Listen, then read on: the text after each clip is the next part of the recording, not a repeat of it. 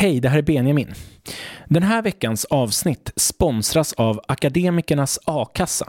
Det är en A-kassa som du med högskoleutbildning kan ha genom hela yrkeslivet. Hej poddlyssnare! Dagens tema är den europeiska koloniseringen av Afrika. Gäst är journalisten Andreas Karlsson som arbetat många år i Sydafrika och nyligen utkommit med boken Kampen om Afrika.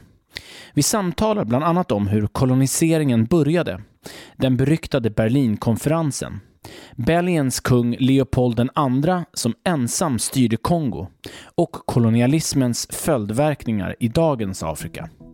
Jag heter Benjamin Elfors och du lyssnar på Bildningskomplexet.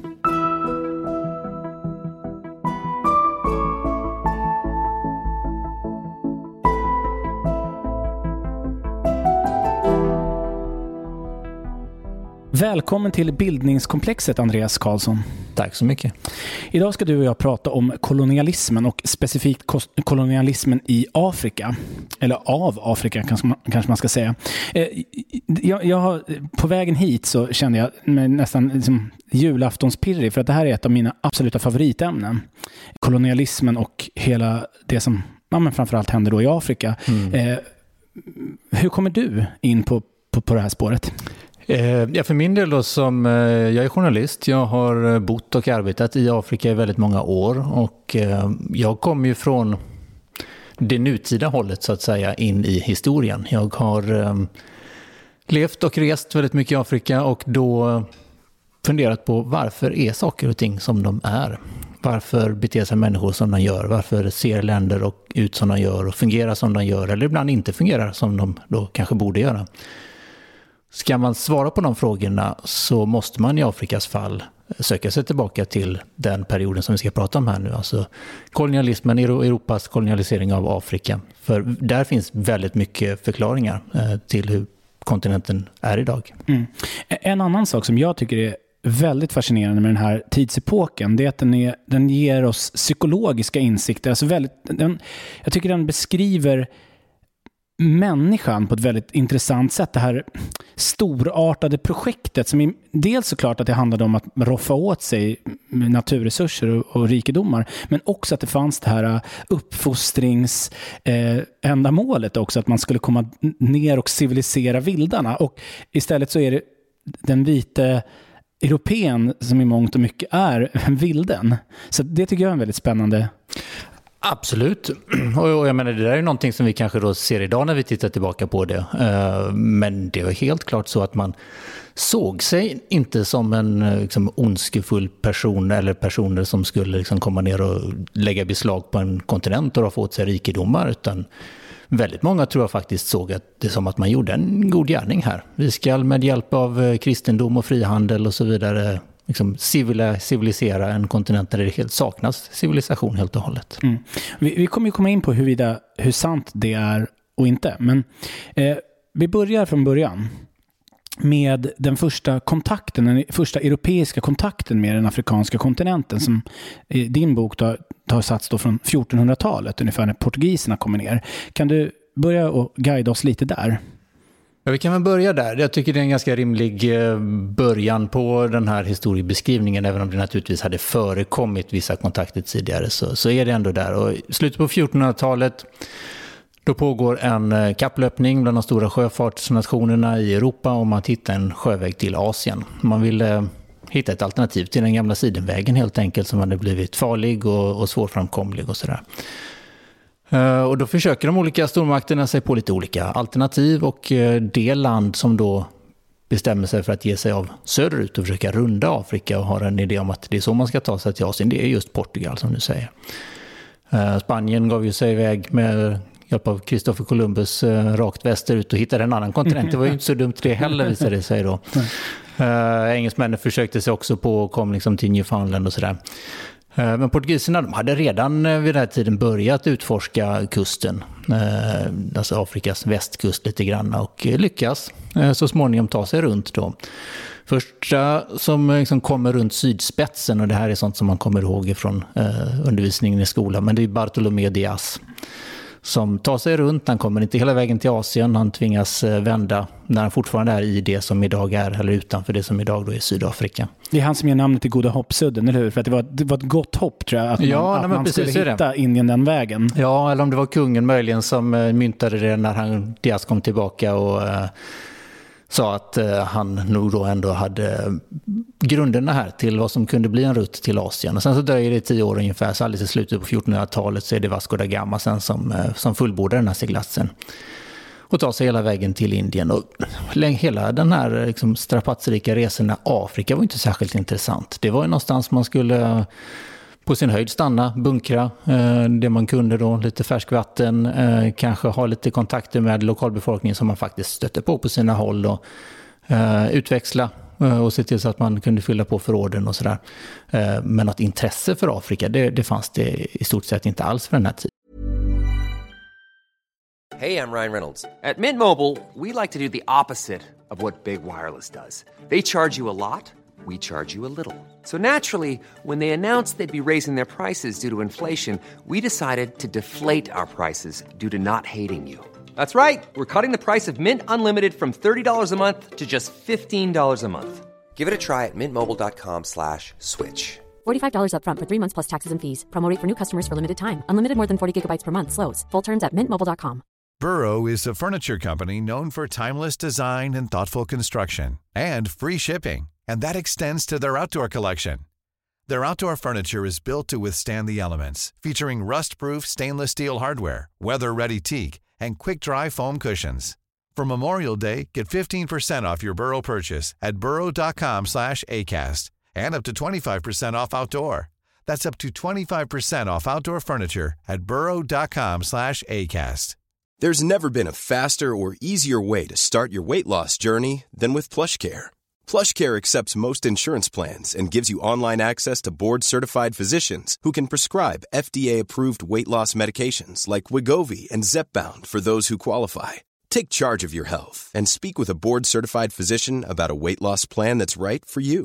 Get started today at plushcare.com/weightloss. That's plushcare.com/weightloss. plushcare.com/weightloss. Om vi tittar på kolonialismens start då, när man, för i början som sagt så handlade det inte om det, men när kan man säga att det kickar igång och varför? Egentligen, alltså kolonism får man vänta ytterligare, och det som har hunnit hända då också, det är att man har utvecklat relationen med Afrika, och det där sker någon gång i början 1500-tal, men kanske framför allt under 1600- och 1700-tal, nämligen slaveriet och slavhandeln, eller triangelhandeln, och som man säger, när man hade hunnit börja etablera sig på andra sidan Atlanten, som var de amerikanska kontinenterna. Man hade ett behov av arbetskraft, och den arbetskraften kunde man hämta från Afrika. Det betyder inte att man liksom började kolonialisera Afrika på något sätt. Man höll sig fortfarande väldigt kustnära som europé. Små handelsstationer, och så bedrev man handel med lokala slavhandlare som helt enkelt förde slavar ut till kusten, där de då kunde köpas upp av europeiska slavhandlare, skeppas över Atlanten till kolonierna där och liksom arbetstillfällena som fanns där, så att säga. Så det här liksom utvecklade ju intresset för att ha en relation med Afrika naturligtvis, men än så länge så var vid den här tiden, 1600-1700-tal, Afrikas inre var okänt och för de flesta européer helt ointressant. Man kunde inte föreställa sig att det skulle finnas någonting av direkt värde där, mer än då möjligen den arbetskraften som man hämtade där. Och vad skulle du säga är startskottet för att faktiskt börja söka sig in i landet och börja liksom ta över mark och lägga under sig folk? Ja, alltså koloniseringen kan vi nog väldigt mycket koppla till att den kommer igång, och den som är den stora liksom, som propagerar för att Afrikas inland ska utforskas, det är en herre som vi också kommer ihåg från skolundervisningen, nämligen Henry Morton Stanley, en amerikansk journalist som är väl mest känd för att han reste ner till Afrika och hittade David Livingstone, missionären som lämnat England några år tidigare och sen inte låtit höra av sig, och man trodde att han möjligen var död. Stanley reste ner och hittade honom. Med de berömda orden. Med de berömda orden som man kanske eller kanske inte yttrade då, men Dr. Livingstone, I presume. Ja, just det. Det är ändå, oavsett om det är sant eller inte, så är det, det är en väldigt bra historia. Ja, den är väldigt rolig också. Ja, absolut, så är det. Och det är liksom hela den här brittiska Stefapollet. Gentlemannamässiga, även in i djungeln. Liksom. Och man kan ju tänka sig de här samtalen som de båda herrarna hade där då. Livingstone, han var helt ointresserad av att återvända till England. Han var naturligtvis en rutinerad Afrikaresenär och hade sina idéer om hur kontinenten såg ut och hängde ihop och sådär. Och Stanley hade lite andra uppfattningar. Men det där liksom var det som blev startskottet på Stanleys vidare utforskning av Afrikas inre, och så småningom också att han kommer tillbaka till Europa. Han har med sig kunskaper om att den här kontinenten har ofantliga rikedomar i inlandet. Och det krävs kanske, hävdar han då, inte så särskilt stor investering egentligen för att liksom komma åt de här rikedomarna. För han har nämligen hittat vägen in i det inre, och den går via Kongofloden i hans fall. Och vet vi, så formulerar han på något sätt tanken då om att låt oss ta över det här? Alltså för det undrar jag är fascinerad av. Det fanns ju människor där. Det fanns människor där. Ja, och var det bara helt ovidkommande? Ja, i någon mån var det ju det. Och det hänger ihop med den här liksom tanken då, och du var inne på det tidigare, just med att man ser det som en liksom naturlig hierarki på något sätt. Att den vite kristne mannen från Europa, det är liksom, han är alltings naturliga härskare. Och alla andra är liksom tänkt att vara underordnade det på ett eller annat sätt i lite olika steg och sådär. Så att nej, det är egentligen inte alls någonting som ses som ett problem, utan det är något man ska förhålla sig till bara. Rikedomarna finns där, och därmed så är det fritt fram och ta för sig, tänker sig Stanley. Så han reser tillbaka till Europa och börjar liksom propagera för det här. Han reser runt till de olika länderna och börjar i England förstås, som han har, som amerikanerna var, ändå levt i och till och med mycket tid i. Och tänker sig att men här kommer de naturligtvis jubla över den här möjligheten som jag presenterar för dem, och själv kommer jag bli rik på kuppen naturligtvis då. Men intresset är ganska svalt. Det är svalt i England, det är svalt i Frankrike, det är liksom svalt på andra håll. Han söker sig fram. Varför är det svalt? Lite olika förklaringar beroende på vilket land vi pratar om. Men flera av de här länderna, om vi tar England och Frankrike till exempel, så har båda bränt sig lite grann när det gäller den här typen av engagemang. England har vid den här tiden tagit över det som idag är Sydafrika, eller Kapkolonin, och Natal som den andra kolonin där nere heter. Ganska kostsamt. Man har en hel del lokala konflikter på halsen där. Man har ett ganska kostsamt engagemang i Egypten också. Fransmännen har också bränt sig. Man har liksom förlorat inflytandet på andra sidan i Nordamerika. Man har blivit utmanövrerad av engelsmännen i Egypten. Och ingen av dem är liksom att lägga massa pengar och en tid och energi på att utforska Afrika, som de då ändå bedömer som ett ganska osäkert affärsprojekt, är man inte särskilt intresserad av. Men det sitter en herre i Bryssel. Den mest ökända av dem alla. Den mest ökända av dem alla. Han är sugen på en koloni i Afrika. Och det är ju förstås då kung Leopold den andre, regenten i Belgien. Och han är väl egentligen den enda belgaren som är väldigt, väldigt sugen på en koloni där.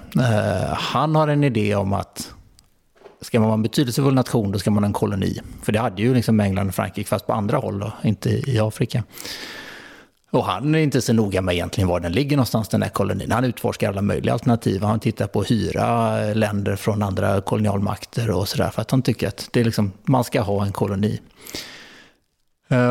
Dessutom skulle du kunna ge en del pengar naturligtvis, men för hans egen del, han har det ganska gott ställt. Så att det är mer en liksom symbolisk och prestigefråga för Leopold.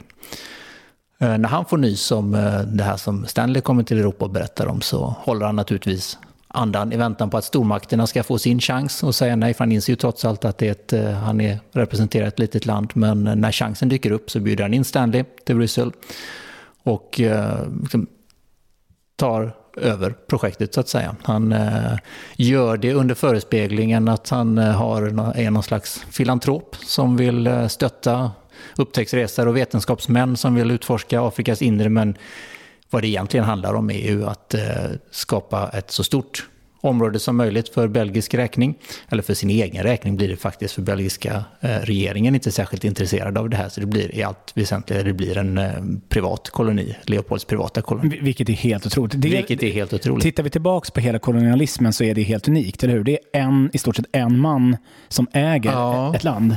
Det är inte helt unikt faktiskt. Cecil Rhodes kan vi möjligen komma lite grann till också. Cecil Rhodes är ju en ärkekolonisatör, engelsman, premiärminister i den brittiska Kapkolonin nere i dagens Kapstaden med omgivning och sådär. Han är ju den som liksom får fart på den brittiska koloniseringen av Afrika. Han drömmer om att dra en järnväg från Kapstaden till Kairo. De ska liksom spänna över ett sammanhängande brittiskt kolonialområde över hela den afrikanska kontinenten. Börjar man bygga men blir aldrig helt klar. Delar av den finns kvar fortfarande än idag. Jag tror kanske jag menar mer att han gör det med brittiska statens goda minne, eller hur? Ja, men det gör han. På ett sätt som Leopold II kanske inte gör. Att han driver den liksom på egen hand mera, eller har jag fel där? Nej, absolut. Så är det naturligtvis. Och det är ju en definitionsfråga vad som är staten då naturligtvis. Han är kung trots allt över Belgien. Så att, men visst, han får inte med sig regeringen på tåget, utan utarbetar det som en privatkoloni. Mm. Men för du nämnde att han gör det primärt för prestige. Förstod jag det rätt då? Ja, absolut. Det är naturligtvis så att där i inlandet så finns det ju rikedomar också, givetvis.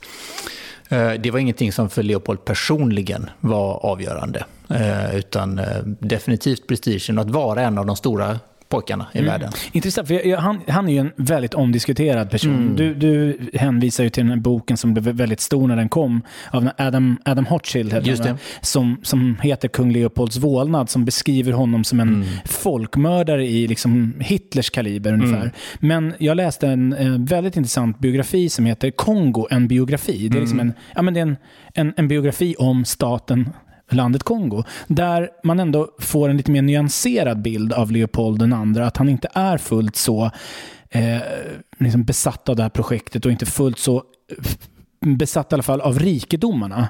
Men liksom, jag hör dig kanske lägga mer åt den här Kongo-boken. Jag lutar nog lite mer åt det. Sen så är det, jag tror väl aldrig kanske att man ska ha en alltför ensidig bild av någon.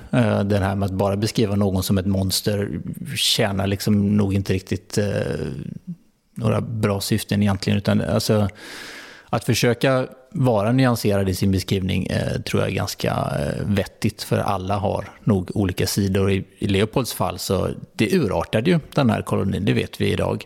Kongo-kolonin, eller fristaten Kongo. Och det blev ett av de absolut mest grymma förtryckarsamhällena på den afrikanska kontinenten under kolonialperioden. Varför blev det så? Ja, alltså antagligen delvis för att man var väldigt, väldigt ovana kolonisatörer. Det är ju egentligen inte särskilt smart om man liksom ska ha en effektiv och fungerande koloni och sätta igång och mörda folk i oerhört stor skala som ändå skedde.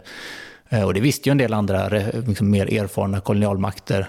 Inte så att de på något sätt blev goda kolonisatörer inom citationstecken för den sakens skull, men smartare kolonisatörer kanske man kan säga.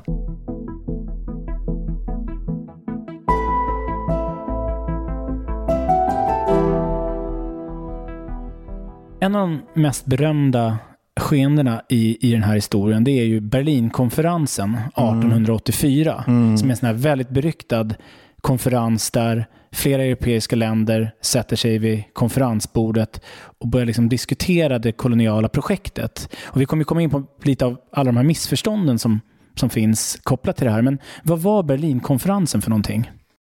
Den ska man nog beskrivas som en princip- eller avsiktskonferens där man träffades, de stora spelarna, alltså de europeiska stormakterna plus Ryssland plus USA, Ottomanska riket var med också, och lite småländer. Sverige fanns representerade faktiskt i en gemensam nordisk delegation där. Det är häftigt. Ja, absolut. Inte för att vi hade någonting att säga till om egentligen, men vi fanns med där i alla fall. Varför hade vi skickats dit då? Alltså Berlinkonferensen bestod i att Bismarck bjöd in de andra länderna, och det var ambassadörerna som dök upp helt enkelt. Och där vi skulle vara med som någon slags observatörer för det här. Vi hade ju inga anspråk egentligen, utan det var mer ett deltagande och ett observerande av vad som pågick i Europa vid den här tiden. Så det handlade om att lägga spelreglerna för den kolonisering av Afrika som i någon mån redan hade börjat då. Alltså Leopold hade ju slått Antonen här, och andra länder hade ju också börjat liksom nosa på framförallt kustnära områden vid den här tiden. Men man skulle sätta sig ner och så skulle man diskutera det här på ett självsvåldigt sätt, hur man skulle lägga kontinenten under sig helt enkelt. Men däremot så det fattas inga beslut på detta möte. Nej, det gör det inte. Inte i den bemärkelsen som vi ofta tänker på det. Det finns ju den här bilden av Berlinkonferensen som tillfället då Europas stormakter satte sig ner med en stor karta och en linjal, och så delade man upp kontinenten mellan sig, och så var det ju inte. Det är den absolut vanligaste bilden. Det är den absolut vanligaste bilden. Ja. Och för det första så var det inte där som koloniseringen började. För den hade ju redan dragit igång som vi har pratat om. Det var inte ett toppmöte i den bemärkelsen att det var liksom stats- och regeringschefer som träffades och delade upp Afrika mellan sig. För det var, som jag sa, det var ambassadörer. Bismarck var egentligen den enda som hade den posten. Alla andra var betydligt lägre ner med mandat från sina respektive regeringar att förhandla. Men det var inte de högsta ledarna som var där. Och sen så fattade man inga beslut. Man delade inte upp kontinenten mellan sig där. Man la fast grundreglerna som, om man ska förenkla det väldigt, i stort sett gick ut på att det är fritt fram att ta för sig.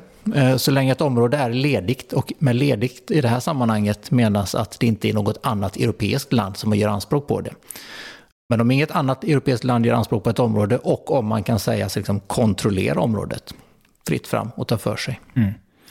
Så det är i alla fall det utmynnar i. Det är ändå, på så sätt så är det ju sant att det är verkligen navet i det kolonialistiska projektet. Absolut. Det är en oerhört viktig konferens, men den har en lite annan karaktär än så som det oftast har beskrivits.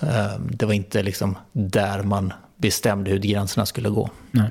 En annan aspekt som jag tycker är väldigt spännande med allt det här, det är ju att vi pratar ju väldigt mycket om kolonialismen som ett europeiskt projekt. Nästan alltid så pratar man ju om det det gjorde jag ju själv, som den vite mannen som kommer ner och ska civilisera Afrika. Men det finns ju också en lång historia av ett muslimskt och arabiskt koloniserande av Östafrika. Så jag skulle vilja höra dig utveckla lite grann kring den historien, hur muslimska folk kom ner och koloniserade. Ja, och det där är ju liksom, det är ju en helt separat historia egentligen som man skulle kunna orda precis lika länge om. Men om vi ska lite kort nämna det så är det mycket riktigt så att alltså, muslimska civilisationer med sitt ursprung i Mellanöstern har sedan långt tidigare än européerna börjat både i Östafrika och Nordafrika. Det faktum att många människor idag i Afrika, i norra och östra delarna, är muslimer och pratar arabiska är ju ett tecken på att liksom, så total var ju inte den europeiska dominansen naturligtvis. De kom ganska långt in. Jag tänker ett land som Mali, absolut, som är väldigt muslimskt. Det är långt in i Afrika. Absolut, och det är ju liksom dessutom influenser som har fortsatt genom historien. Det också då naturligtvis. Mm. Och i grund och botten handlade det om väldigt mycket samma incitament som den europeiska kolonialiseringen. Det var religion var en utav de stora faktorerna. Åtkomst av rikedomar var en annan, guld och vad det nu var som man ville komma åt naturligtvis. Så att det har varit fler kolonialiseringsvågor av Afrika, inte bara den europeiska, även om det är den som så att säga, jag begränsar mig till i min bok.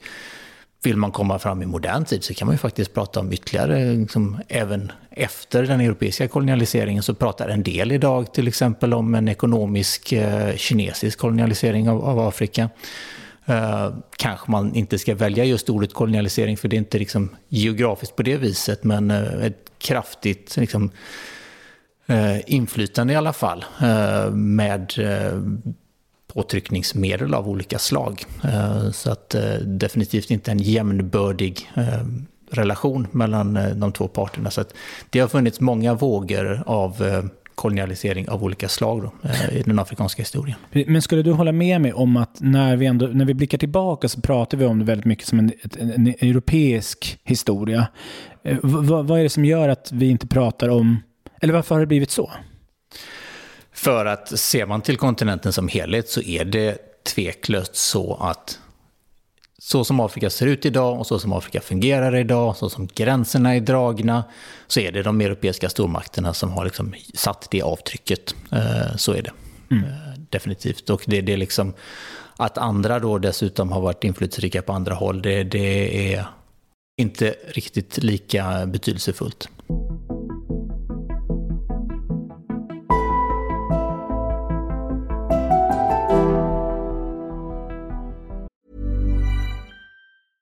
Hey, I'm Ryan Reynolds. At Mint Mobile, we like to do the opposite of what Big Wireless does. They charge you a lot, we charge you a little. So naturally, when they announced they'd be raising their prices due to inflation, we decided to deflate our prices due to not hating you.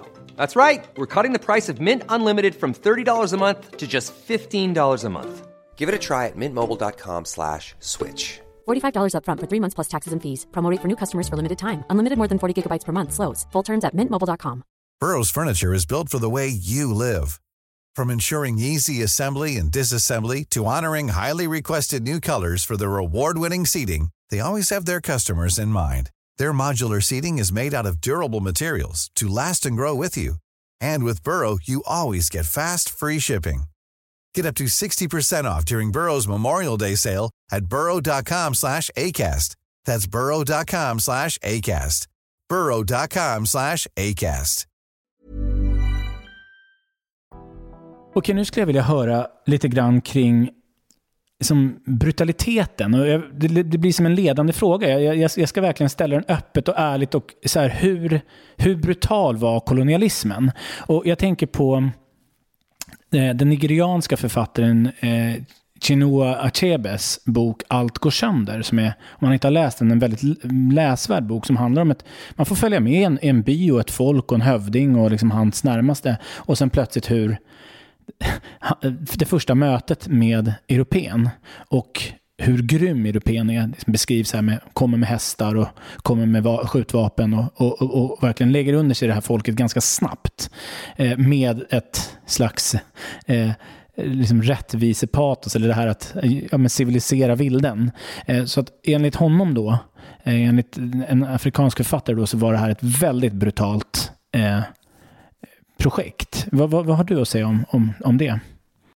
Det var absolut ett oerhört brutalt projekt på väldigt många sätt. Och brutalt kan det vara på olika nivåer då naturligtvis. Det kan vara brutalt rent fysiskt, som det var på väldigt många håll. Många människor dog. Kongo är väl kanske det mest flagranta exemplet i det avseendet. Och sen är själva alltså utövandet av kolonialadministrationen då, i form av mer eller mindre framtvingat arbete, jättehård beskattning och den typen av tvångsmedel av olika slag skapar naturligtvis också stora umbäranden. Så att det finns ju en brutalitet på olika nivå, och den är oerhört stor. Hur man ska kvantifiera den brutaliteten, men det är svårt naturligtvis. Det har ju funnits en sån här i kölvattnet av kolonialismen, en slags vilja från de gamla kolonialmakterna att framställa sig själv som någon slags lite bättre kolonisatörer än andra. Det där är en diskussion som jag tycker är hårklyveri, ärligt talat. Du nämnde att Kongostaten då, under Leopold II var den stat som ändå sticker ut som brutalast. Vad kan du ge oss för detaljer kring brutaliteten där? Jag tror att man ska, alltså det är det land där förmodligen flest människor dog under kolonialismen. Men återigen så tror jag att alltså det här med att liksom rangordna kolonialismen, någonstans är det en människa som lider. Liksom, det är ett mänskligt öde vid varje enskilt tillfälle. Att det sen var det är ett väldigt stort område, Kongo naturligtvis också. Så att sådana saker spelar in. Men jag menar, vi har tyskarnas folkmord i dagens Namibia då, mot Herero-folket, och vi har andra typer av Algeriet, Frankrike, också oerhört många människor som dog. Kongo tror jag i stor del urartad, om vi nu ska kalla det för det, på grund av en bristande erfarenhet av att driva en koloni. Man hade inte den här smartheten som kanske England hade och till viss del möjligen Frankrike och sådär i hur man organiserar en koloni så att den ska fungera.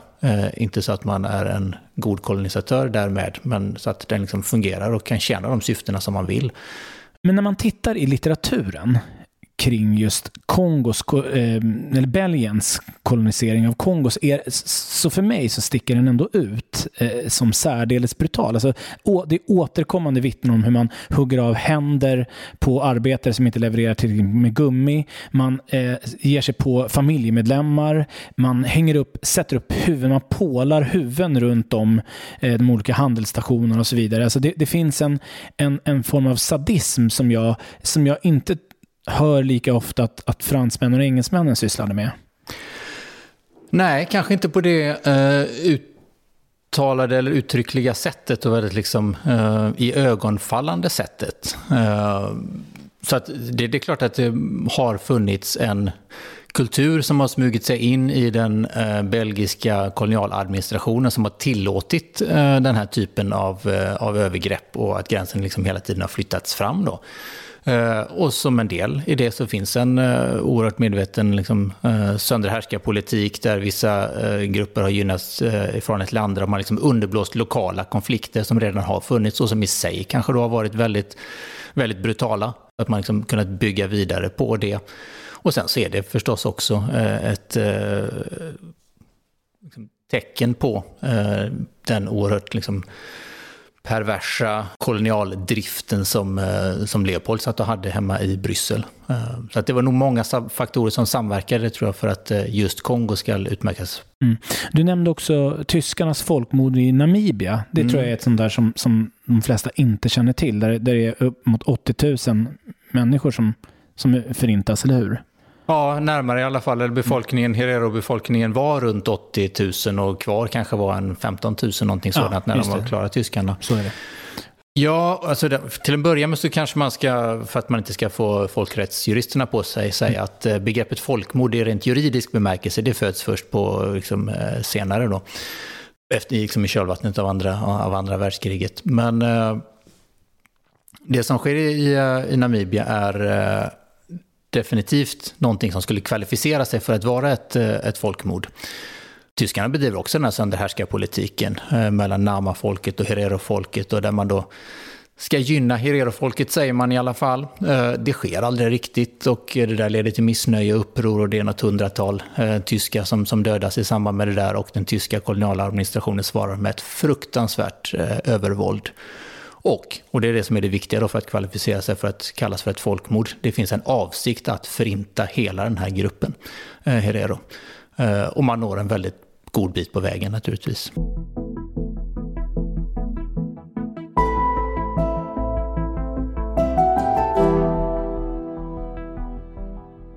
En sak som jag också funderar lite grann på. Varför sker det så få liksom uppror eller motstånd mot kolonialismen? Ja, det är fascinerande faktiskt att det är så få.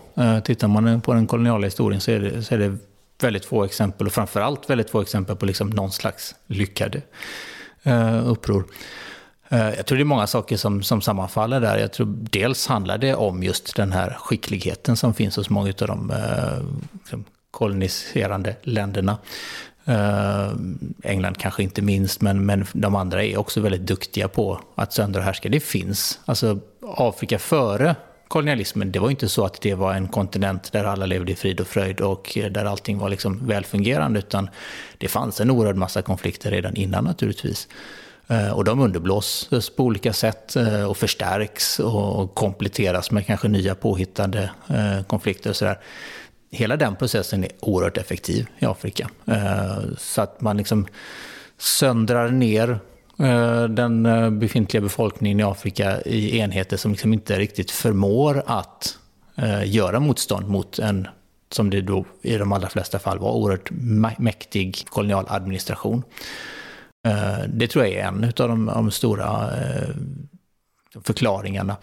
Sen saknades det ju liksom, jag menar, det är klart att man var underlägsen rent militärt också. En skillnad som ökade med åren. när européerna från början började liksom slå sig ner i Afrika så var det inte nödvändigtvis så att det fanns en stor obalans i vad man hade för militär förmåga. Men den förstärktes ju med åren. Den militärtekniska utvecklingen i Europa gick väldigt mycket snabbt framåt.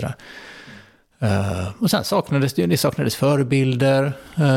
Det fanns liksom hade någon lyckats börja göra motstånd någonstans så hade de kunnat fungera som en förebild. Men det dröjde liksom innan man hittade någonting att klamra sig fast vid sådär. Och sen fanns det naturligtvis afrikaner också då som gynnades av det här naturligtvis. Det var ju en del i sönderhärskarpolitiken. Man kunde gynnas ekonomiskt av att ha med européerna att göra och var därmed också villig att gå européernas ärenden. Mm. Jag tänker på Primo Levis bok Är detta en människa, som handlar om hans upplevelser av att ha suttit i Auschwitz. Så den boken, det är en skönlitterär bok fast den handlar om hans verkliga upplevelser där. Men i slutet på den boken är det så här frågor och svar som han har fått under åren. Så han svarar och då är en av frågorna är så här: varför gjorde ni inte uppror? Mm. Och då svarar han så här att kära läsare, ni har suttit i värmen och sett för mycket film. Därför att vi var hungriga och försökte liksom överleva minut för minut. Och att jag kan tänka mig att det också är den vi ser framför oss de här liksom uprising-filmerna, men att man någonstans blir koloniserad. Absolut. Och har inte det. Nej. Det är inte det första man tänker på. Nej, och man nöts ner naturligtvis. Alltså både viljan och förmågan till motstånd nöts ner. Det här är ju en så liksom genomgripande process och den pågår under ganska lång tid. Så att nej, förmågan finns liksom inte riktigt där. Mm. Du skriver ju att 1914 så har de europeiska länderna i stort sett lagt under sig hela den afrikanska kontinenten. Det finns ju ett par få undantag, men i det stora hela så är den afrikanska kontinenten europeisk. Men sen så kommer ju på sikt de här staterna att bli självständiga runt 50-talet början och sådär. Vad är det som gör att det koloniala projektet avslutas? Det är flera samverkande faktorer återigen. Och dels så börjar ju liksom då motståndet mot den här samhällsordningen som kolonialismen representerar börjar liksom växa fram både i Afrika men också internationellt. Alltså någon slags liberal antikolonial politisk strömning då. När det gäller kontinenten Afrika så börjar ju liksom det här motståndet som vi sa i frånvarande under i stort sett hela den koloniala perioden börjar ju sakta men säkert liksom hitta kanaler. Etiopien som ju då är ett av de här länderna som berömmer sig idag av att aldrig ha blivit fullt ut kolonialiserade, tjänar lite grann som en inspirationskälla av att men det kanske faktiskt finns en möjlighet att stå upp mot överheten. Men sen så är det också, alltså kolonierna är ju inte lönsamma för kolonialmakterna. Det finns några få undantag, men i stort sett så är det ju man häller ju ner pengar i någonting som man egentligen aldrig får någon återbetalning för. Så det landar ju väldigt mycket i att det är för sin egen skull som man har de här kolonierna. Prestigeskälen helt enkelt. Att det är det man ska ha som en stormakt. Och det argumentet håller i längden inte riktigt heller. Så att stormakterna börjar ju liksom, och har man börjat dra sig tillbaka så är det väldigt lätt att göra det på andra håll också. Det går ganska snabbt när det väl börjar att européerna drar sig tillbaka. Men återigen, ett par undantag då.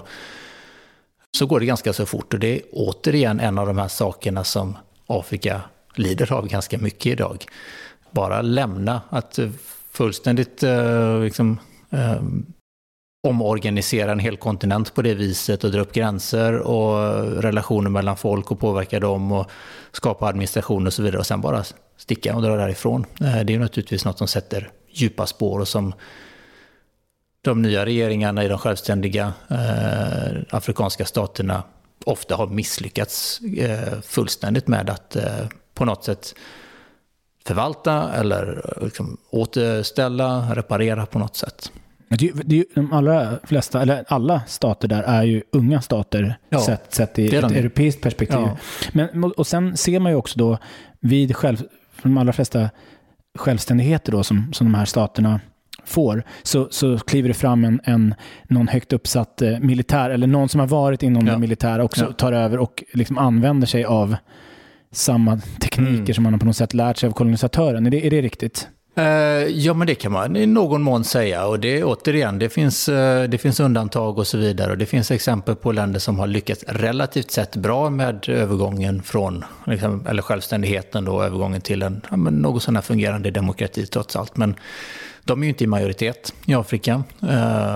På väldigt många håll så har det ju under en stor del av liksom det sena 1900-talet, en bit in på 2000-talet, varit just de här frihetskämparna som har suttit vid makten. De som ledde kampen mot kolonisatörerna, rebellledarna. Och det må de ha varit skickliga på, men det betyder inte nödvändigtvis att man är en duktig president i ett självständigt afrikanskt land.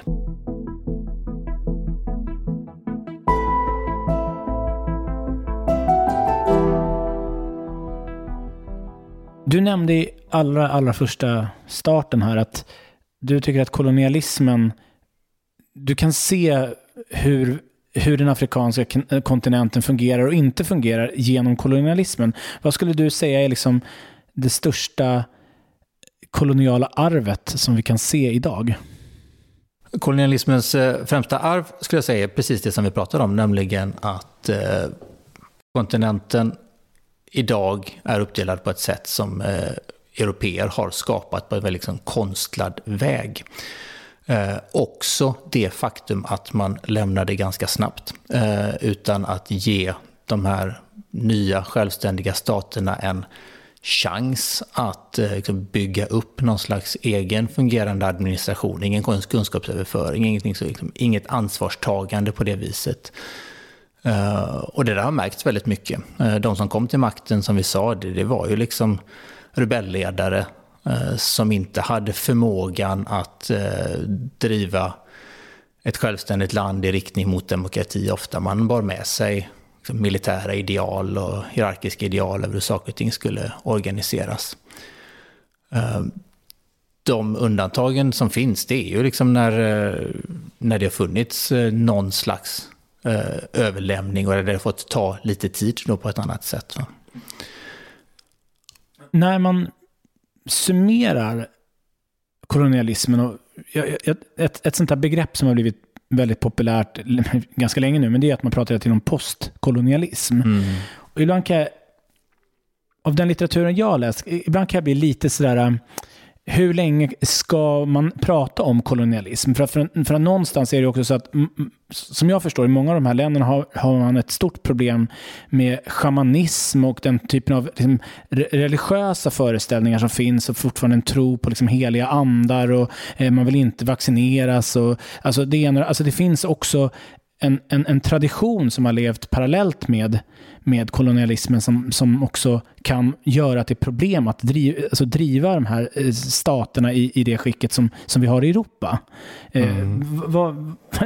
Nu gav jag dig svaret, men mer så här, vad är liksom din tanke kring det här med det postkoloniala? Ja, jag tror kanske inte alltså de här som du nämner med trosföreställningar och sådär, det är kärnan i problemet på det viset. Men däremot så har du ju helt rätt i det här med att det finns en gräns för hur länge man kan hålla på och skylla missförhållanden på kolonialismen. Det har trots allt gått ganska länge nu sedan de koloniala makterna lämnade Afrika. Även om relationerna fortsatt, och man kan alltid diskutera hur liksom den ekonomiska relationerna har utvecklats sedan dess och så, men i grund och botten så finns det en stark tendens i Afrika, och den är problematisk tycker jag, att man skyller saker och ting på kolonialismen. Och det är sant till viss del. Som vi har konstaterat här så har kolonialismen lämnat ett arv efter sig som är ett stort problem för Afrika. Men vi kan också konstatera att sedan Afrikas stater blev självständiga så har väldigt många länder också saknat goda ledare Och många länder saknar fortfarande idag goda ledare. Det finns återigen ett par stycken undantag. Men det blir lite slentrian det här med att man skyller alla missförhållanden på kolonialismen. På samma sätt som man då till exempel i Sydafrika, där jag har bott i många år, skyller allting på apartheidtiden. Och det är visst sant till viss del. Men det har också funnits ganska dåliga, åtminstone ett par stycken, dåliga ledare efter det att apartheid föll och Sydafrika blev demokratiskt, så att säga. Avslutningsvis då, för den som vill förkovra sig mer i detta. Vi har framför oss din bok som heter Kampen om Afrika, som jag tycker är en utmärkt introduktion i ämnet. Jag skulle verkligen uppmana folk att, för den som vill förstå, för alltså kolonialismen är komplex. Den är det är jobbigt att det är ett så svårt ord. Ja, jag snubblar på det varje gång. Ja, men det är en ganska komplex historia, rätt svårt att få en överblick, som jag tycker du lyckas med väldigt bra i din bok. Så det tycker jag är en start för den som vill sätta sig in i det här ämnet. Vad skulle du rekommendera folk att läsa? Ja, alltså det finns ju hur mycket som helst. Ett av de här stora standardverken som är liksom en tegelsten på samma tema som jag har skrivit betydligt kortare om är den som heter Scramble for Africa. Beckenham tror jag heter författaren. Och sen så finns ju, du har nämnt Hochschilds bok naturligtvis. Kung Leopolds vålnad. Vi har Mörkrets hjärta. Förstås. Tack att du sa den. Ja. För det är den jag tycker är... Den tycker jag absolut. Det är Bibeln framför de andra. Things Fall Apart, du nämnde Achebe. Mycket bra. Och egentligen allting av Achebe. Honom kan man alltid läsa mycket som helst. Vi är inne på Sydafrika. Där finns det ju en hel rad med författare. Ofta kanske då att de skildrar apartheidtiden. Men det är ju någon slags förlängning på kolonialismen. Sydafrika är en väldigt speciell historia som skulle ta lång tid att gå in på. Men där har vi... André Brink, Jem Coetzee, Nadine Gordimer, som alla skildrar liksom olika varianter på temat. Det finns 2 böcker. Först såklart Mörkrets hjärta av Joseph Conrad. Jag tycker att den är liksom kronjuvelen i den här berättelsen, för att den har ju blivit kritiserad för att den har någon slags vit mans blick på den afrikanska kontinenten. Jag tycker att det där är fullkomligt trams, för att den är ju en djup kritik mot det här koloniala projektet. Och även om det finns ett liksom glorifierande kring England, och han såg ju sig själv som en engelsman trots att han var född i Polen. Men strunt samma, det är en otroligt skarp psykologisk skildring av vad allt detta var. Och huvudkaraktären Kurtz är ju liksom det onda i kolonialismen personifierat. Så det är en väldigt intressant bok. Annars så tycker jag att en bok som är nästan lika bra, det är The Singing Grass. Gräset sjunger av Doris Lessing, som handlar om Rhodesia. Som också är en otrolig berättelse om de här liksom rasmotsättningarna och det som... Och det har vi inte ens varit inne på, det kan man ju nämna eftersom vi har pratat om Rhodes tidigare. Det var ju hans privata koloni, Rhodesia, som idag då är Zambia och Zimbabwe. Men absolut, det är definitivt en bok som man också ska lägga på sin lista. Ett jättestort tack Andreas Karlsson för att du kom till min podd. Tack ska du ha.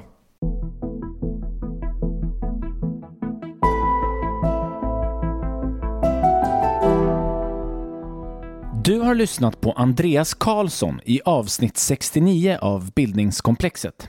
Jag blir mycket tacksam om du stöttar podden med ett Swish-bidrag på 0709 26 25 41 0709 26 25 41 eller blir månadsgivare på Patreon.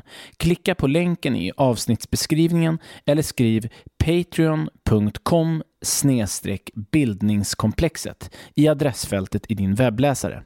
Skriv gärna till mig och berätta vad du tycker om podden också. Jag nås på mailadress benjaminelfors@gmail.com eller på Facebook och Instagram som du hittar om du söker på poddens namn. Tack för att du lyssnar. Hey, it's Danny Pellegrino from Everything Iconic. Ready to upgrade your style game without blowing your budget? Check out Quince. They've got all the good stuff, shirts and polos, activewear and fine leather goods, all at 50 to 80% less than other high-end brands. And the best part? They're all about safe, ethical, and responsible manufacturing. Get that luxury vibe without the luxury price tag. Hit up quince.com/upgrade for free shipping and 365-day returns on your next order. That's quince.com/upgrade. Hi, I'm Daniel, founder of Pretty Litter. Cats and cat owners deserve better than any old-fashioned litter. That's why I teamed up with scientists and veterinarians to create Pretty Litter. Its innovative crystal formula has superior odor control and weighs up to 80% less than clay litter. Pretty Litter even monitors health by changing colors to help detect early signs of potential illness. It's the world's smartest kitty litter. Go to prettylitter.com and use code ACAST for 20% off your first order and a free cat toy. Terms and conditions apply. See site for details. Even when we're on a budget, we still deserve nice things. Quince is a place to scoop up stunning high-end goods for 50 to 80% less than similar brands. They have buttery soft cashmere sweaters starting at $50, luxurious Italian leather bags, and so much more. Plus, Quince only works with factories that use safe, ethical, and responsible manufacturing. Get the high-end goods you'll love without the high price tag with Quince. Go to quince.com/style for free shipping and 365-day returns. Det här avsnittet sponsrades av Akademikernas A-kassa. För att bli medlem, skriv akademikernasakassa.se/bildningskomplexet i din webbläsare eller sök på Akademikernas A-kassa på Google.